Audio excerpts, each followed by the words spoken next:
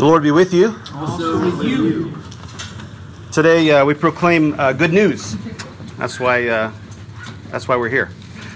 We proclaim this good news that in a world that only knows how to repress our desires and indulge our desires, today we proclaim this good news that God frees us to discern our desires in the light of the resurrection of Jesus Christ.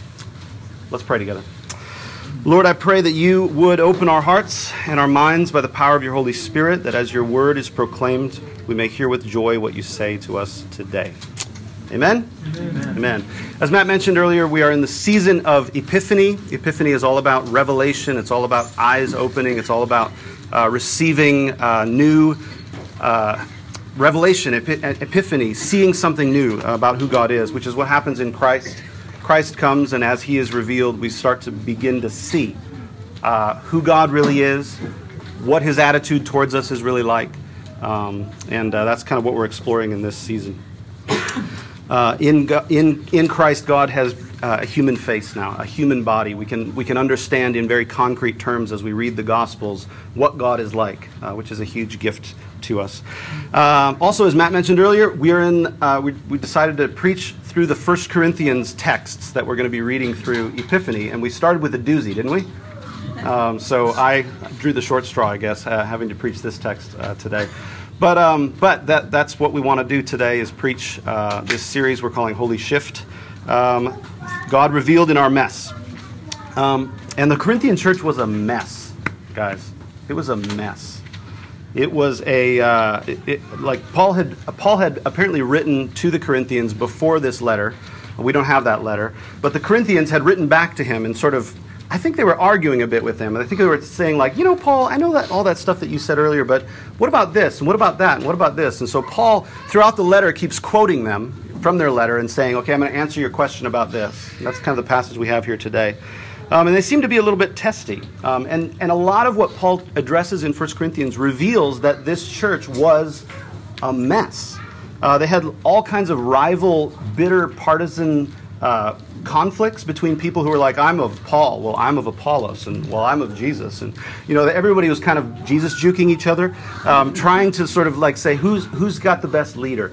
Which was a very normal thing to do in kind of Greco-Roman society there. And Paul realizes that's taking place in the church, which is one of the huge issues. There's all kinds of sexual issues, some of which are brought up in the passage that we read today.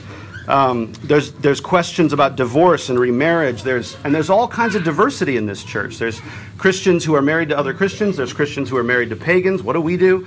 There are singles, and they all kind of come into this world together. There's people of different socioeconomic classes. That provides a huge amount of the conflict because the wealthy are used to behaving in certain ways, and Paul has to help them understand how that's not appropriate in the church.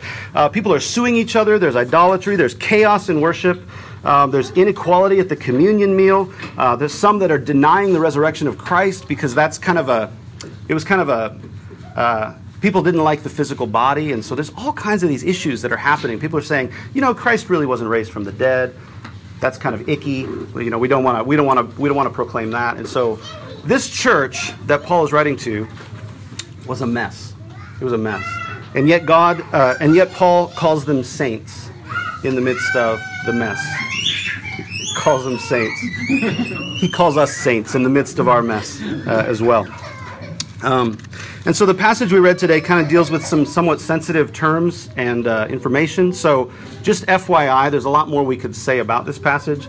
I'm going to probably keep it on a very general level. And we can, so that you parents can decide when you want to introduce some of these things to your kids. Let the listener understand. Yes, let the listener understand that we're not going to say everything we could say about this passage. But that's what we want to proclaim, that God is revealed in the midst of the mess of the Corinthian church. God's revealed in the midst of the mess of our church, of our messes, in the midst of our desires that we don't know what to do with. How many of you guys have ever seen, it's kind of an obscure film that Disney put out a while back called Moana? You have seen it? Wow. 12 times. 12 times, right, yeah. Good. So I'm kidding, of course. It's not a very obscure film at all. Many people have seen it. The story of Moana is the story that a lot of movies kind of follow. There's some twists in Moana, but a lot of movies nowadays follow this formula where there is somebody who has a desire, right? That's Moana, right? She has a desire to do what? Kids, help me out. It's been a while since I saw it. What does she want to do? Go by the beach or swim. She wants to go to the beach. She wants to swim. She wants to go out onto the ocean and figure out what's out there, right? And why can't she do that? Why don't? Her dad's friend died from being on the ocean. Yes, right. There's a rule, right? We're not ocean people. We're island people. But they used to voyage. Right.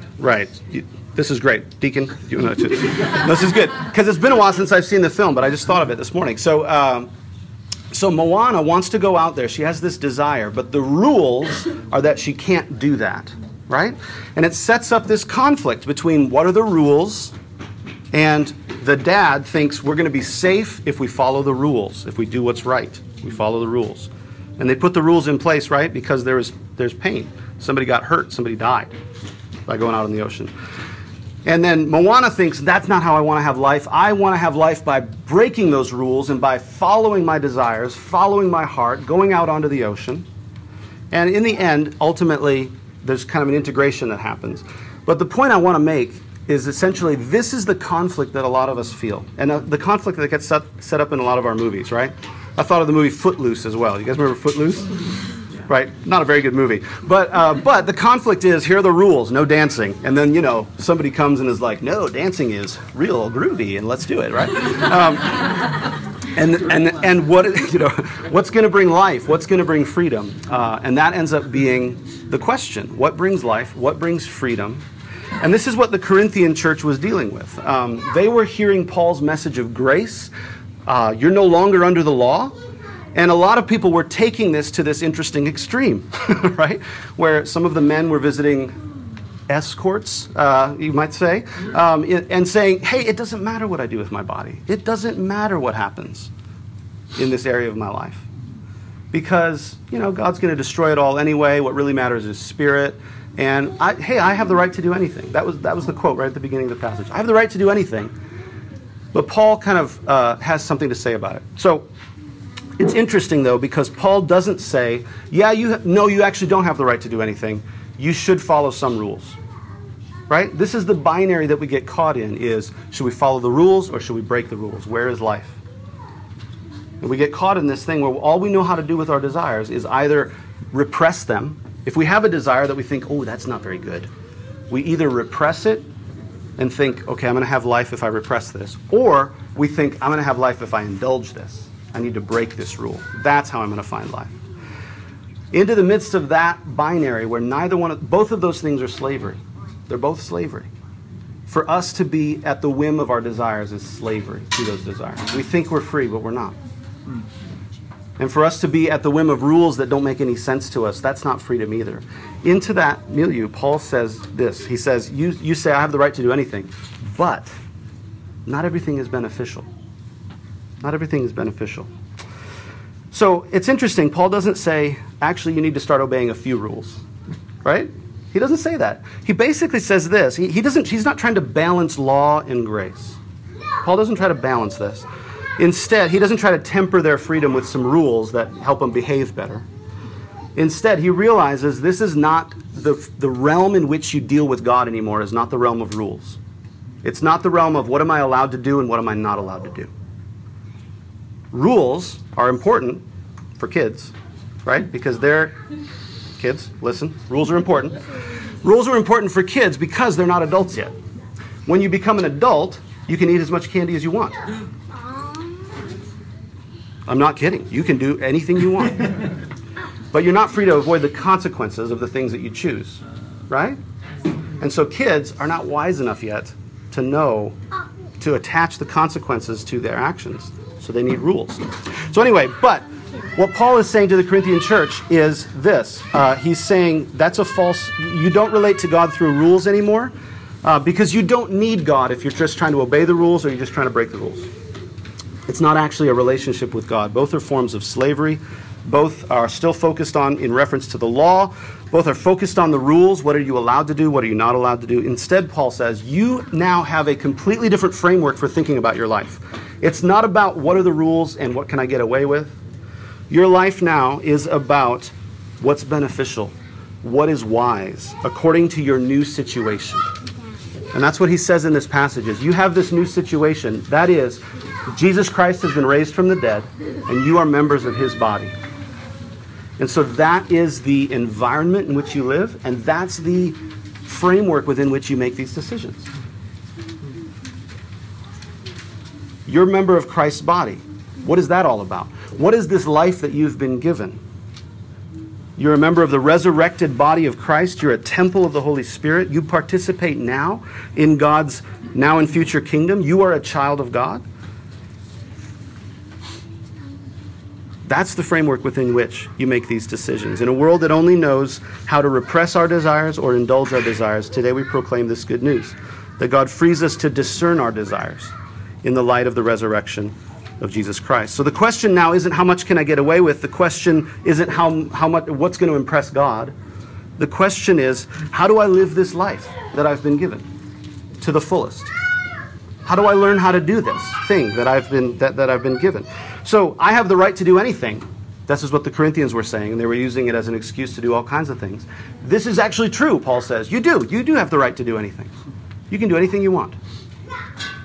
But not everything is going to help you live into your resurrection identity. Not everything is going to help you do that. And that's who you are now. You're members of Christ's body. So you can't just do whatever you want with your body.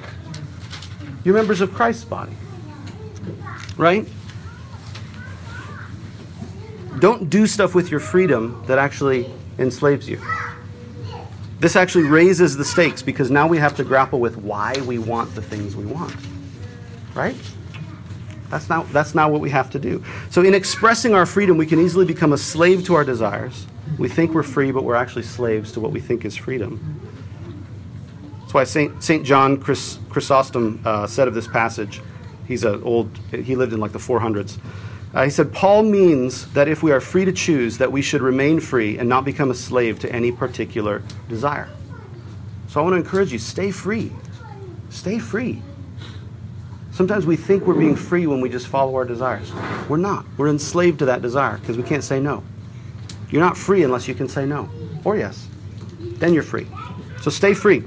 Discern the desires of your body in light of the resurrection of Jesus Christ because a lot is at stake. Jesus Christ is raised from the dead. He's the prototype of our resurrection from the dead, and we are now members of his body on the earth, the church. Our bodies are temples of the Holy Spirit. We are not our own. We were bought with a price, as Paul says in this passage. In other words, this is all going somewhere. We're headed somewhere. The Greek word that I like for this concept is telos. It means like end point or ultimate goal. There's a telos to our life together. And that's the light in which we make decisions about what to do with our desires. It's all going somewhere. And what you do with your desires isn't just a private matter. That's another thing I think our American society tries to encourage us, that there's such a thing as a private life. There's really not. You're connected to each other. You're connected to Christ. There's no such thing as your private life. Really. What you do affects the people you relate to. That's what Paul is saying in this passage. My right arm doesn't have a private life. Right? It can't just decide. Like, my body is functioning well when it's kind of all geared towards the same purpose, right? So right now, my body is relatively healthy, which means it's cooperating with me in this thing that I'm doing, which is delivering a sermon to all of you. Right? Wouldn't it be weird if my legs just decided, you know what, I'm out of here, and they just started walking towards the door? Right? That'd be weird, right? You would say, wow, something's wrong, right? Because I'd be saying, what are my legs doing? What's happening right now, right? That's a malfunctioning body, one that isn't all kind of oriented towards the same telos. And so if we're members of the body of Christ, that's the environment in which we make our decisions about what we do with our bodies, what we do with our desires, what do we do with the things that we want. It's easy to reach out for rules or to just indulge those desires and say, forget the rules, I'm just going to do this because I want to.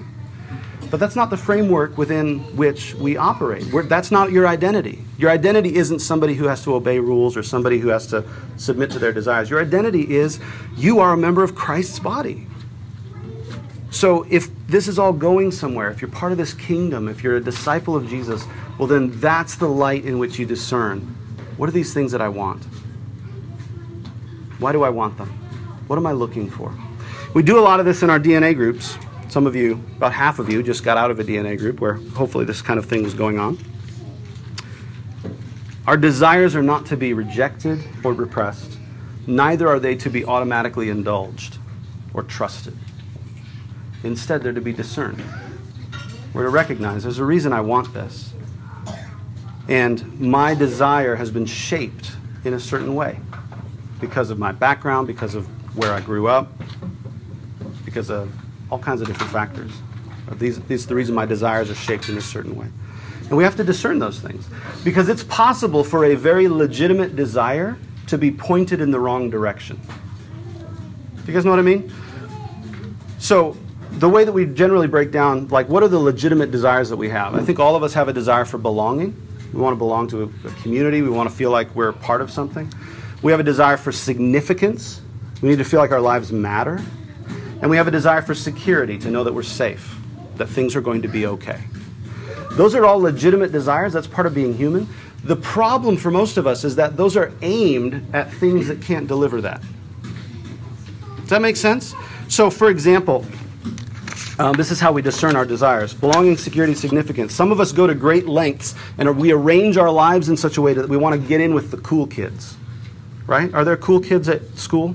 Yeah. Kids? Are there cool kids? Yeah? Raina's the cool kid. Okay, yeah. So people are probably arranging their life. Yeah, they're over there.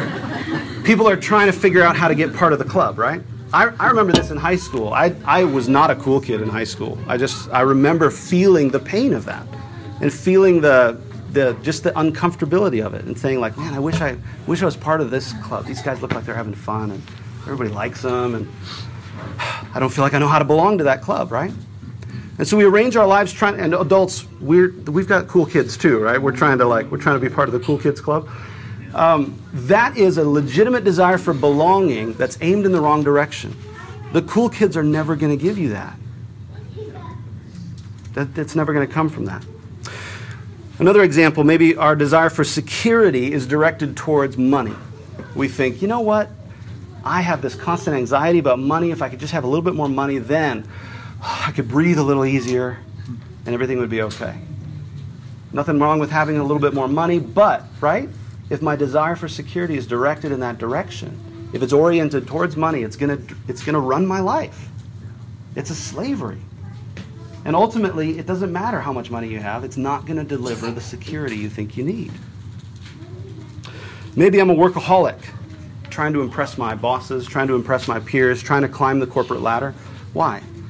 Because I have a desire for significance. I want to feel like my life matters, right? And so we think, man, if I could just become a VP at the company, or if I could just start my own business, or if I could just, whatever it is, then my life would matter. Then what I'm doing would really count. Yeah? Legitimate desire aimed in the wrong direction. A major part of the work we do in our DNA groups is discerning the things that we desire. What do we want? And we discern, why do we want it? What are we really looking for? And the repentance for us is reorienting those desires toward God, toward Christ, and realizing God has given freely what we long for. He's given freely. We have access to everything we need. That's kind of the audacious, I even feel weird saying it, because that's the audacious promise of the gospel, that you actually have everything you need. And so you are free to discern your desires in the light of the resurrection of Jesus Christ. Amen? All right. And this isn't just for our, I'll say this too, like there's a lot of other issues that we're not going to talk about that we could talk about. You guys maybe know what I'm talking about? Wink, wink. Wink, wink, okay? That are not necessarily our own desires, but dealing with the desires of other people, right? Yeah. There's all kinds of cultural issues happening right now that we need to discern. It's not about finding out what are the rules and how do we enforce them, or what are the rules and how do we break them. But how do we discern what's happening, not just inside of us with our desires, but outside of us, in culture, in society, in our community. It's about discerning those things, not just assuming that we need to find the rules and follow them or find the rules and break them. Amen? Yeah, man. So I just want to encourage us in that. So let's respond to this together. One of my constant battles right now is feeling anxiety about my financial situation. I never used to be like this, so this is an interesting time for me. But I do. I feel I've started grinding my teeth in my sleep. Anybody relate? I bought a mouth guard because my body is just like I can't stop doing it. Right? It's not like, oh, I see. I'm worried about money. I'll just stop. Right? I can't stop doing it. So this is a battle for me. This is a battleground for me where I'm desiring something about my financial situation, but I realize that I've placed a lot of my sense of security in that, having enough money. If we have a good month, I relax, I breathe easy. If we don't, I start grinding my teeth. And so that's, for me, that's one of my battles right now, in my desires. Does that make sense? And so my temptation is either to repress it and say, that's bad, I shouldn't feel anxious, I shouldn't share that with anybody, or to just indulge it and say, that probably means I just need to work more hours, make more money. Instead, I'm trying to hold it before the Lord and say, Lord, help me. I'm worried. Help me. What do you have to say to me about my security? I offer this to you. I submit this desire to you. And me confessing this to you is part of me submitting my desire. I don't do this by myself. I do this with others in the body of Christ. And we can speak good news to each other. So what desires are you wrestling with right now? What fears, what anxieties? Those are desires, right? They're desire for something you don't have or feel like you can't have. What are you wrestling with right now? Maybe it's belonging. Maybe you wish you were part of a group that you're not part of. And you feel lonely. You feel isolated. You feel rejected. Maybe it's security. Maybe you want to have some more money, right? Or you're trying to arrange your life so that you don't have to take any risks or whatever it might be. Maybe it's more of significance. Maybe you don't feel like your life matters. And you're reaching out to all kinds of things, like my career, or I'm going to become a good mom, or like whatever it is. Maybe you feel like your life doesn't matter. What is it for you right now? Where is your desire at? Because today we proclaim this good news, that we don't have to repress those things. We don't have to indulge those things. But we're free to discern those things in the light of the resurrection of Jesus Christ. So let's just have a time of silence here. And I want you to hold that before the Lord. Sometimes it helps me to just imagine that it's in my hands. Lord, my desire for security is in my hands, and I'm holding it before you. Okay? So if it helps you, close your eyes, and let's spend some time in silence. What is it for you? Hold it in your hands and be with it and be with the Lord for a few minutes.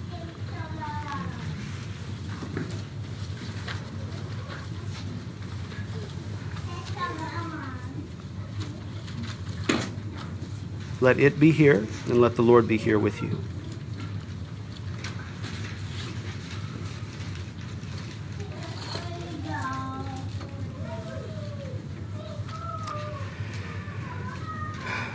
And now whatever it is for you, just like the boy Samuel learning to hear the word of the Lord, we pray today, Lord, speak, for your servant is listening. Lord, what do you want us to know about this today? And just listen for what the Lord might say to you.